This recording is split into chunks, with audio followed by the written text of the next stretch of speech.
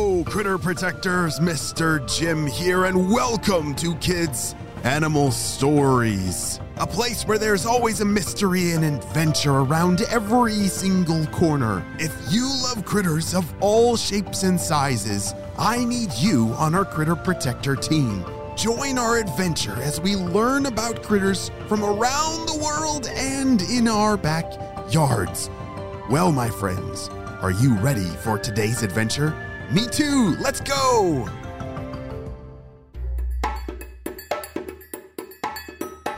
Today's story takes us deep in a special forest of Japan, through an overgrown winding path, past lots of green trees and plants, all the way to a small pond. This pond isn't full of mucky seaweed, and it's not too shallow that the sun has warmed it up. This pond is very deep for a pond, and it has a very nice, cool, and refreshing water in it. I bet you're wondering why I'm telling you all this. Well, today's critter is a Japanese fire-belly newt, and this little pond is her home. It was a bright morning, and Akane was scurrying around her pond looking for some breakfast. She loved eating worms and small shrimp. Slim pickings today, I guess, Akane thought as she looked around under the water. I might just have to check the shore today after all. Akane, like all fire-belly newts, liked spending her days in the water. She could get out if she needed to, but it wasn't something she did all the time.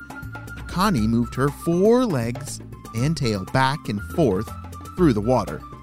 She looked a lot like a small lizard, but there was no denying she was in fact a fire-belly newt when you saw her brightly colored belly.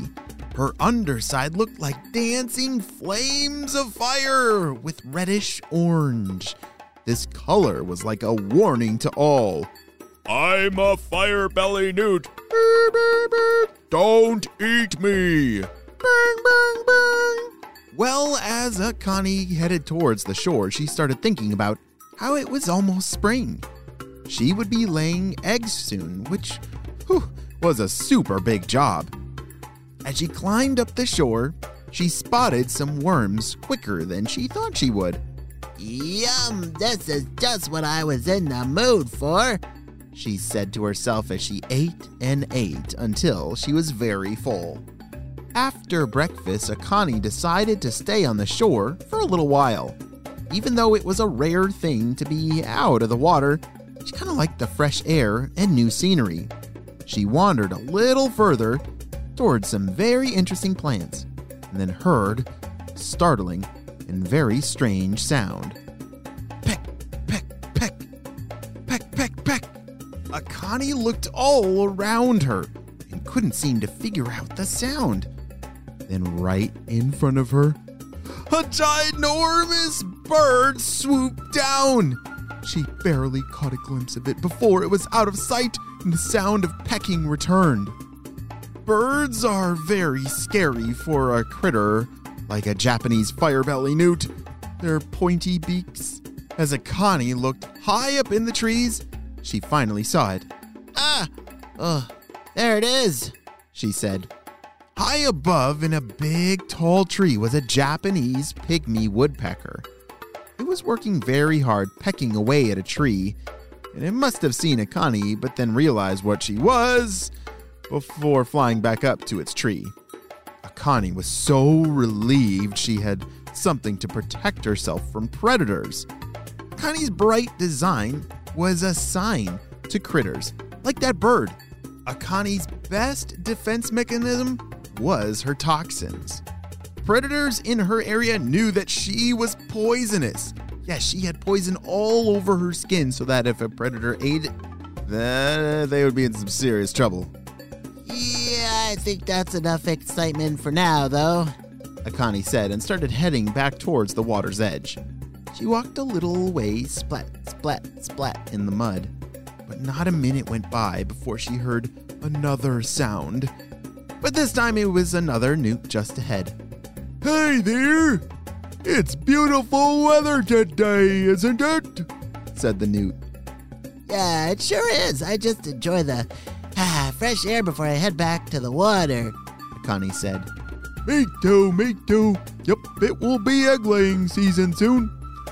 I'll be too busy when that starts to stop and relax. Oh yeah, you're right about that. We'll have a great season. Maybe I'll see you around. With that, Akane slipped back into the water and started to think a bit more. Spring's pretty close, I guess. Do need to start planning. Every spring, starting in April, Japanese fire-belly newts start laying their eggs. They lay almost 100 eggs by the time midsummer rolls around. Holy smokes, 100 eggs! That's gonna make a lot of babies! It's probably about time that I start preparing for the springtime, Akane thought. She swam all over her area of the pond. She looked around the edges of the shore. No, the deep, clear bottom. Near rocks, near shallow, sandy patches. And then she realized she had a really big problem. Wait a second, a problem? What kind of problem is Akane thinking about? I'm not sure. Will she be able to lay her eggs in time after all, or is there something else wrong? I'm not sure, my friends, but we're gonna have to wait and see what happens with this Japanese fire-belly newt on our next adventure of Kids Animal Stories. Hey, great job! You listened all the way to the end. Have you ever wondered about becoming a critter protector and what that means? Yeah, down in the show notes below, there's a link where you can check out our Critter Queue. You see, it's not only important to learn a lot about critters like we do in our stories, but it's also important to do something in our yard or an area near where we live. And so that might mean cleaning out a water source, planting a berry bush, or a tree that could be a critter's home one day. As critter protectors, it's our job to protect the habitats that our critters live in, both around the world and in our backyards. And have you heard that we are starting our very first book? Well, right now, down in the show notes below, you can pre-order your very first Mr. Jim book. I'm so excited to share our very first hardcover book with you that you can read at home. So make sure that your parents know about Mr. Jim's first book. All the information is down in the show notes below. I'll see you on our next adventure. Bye!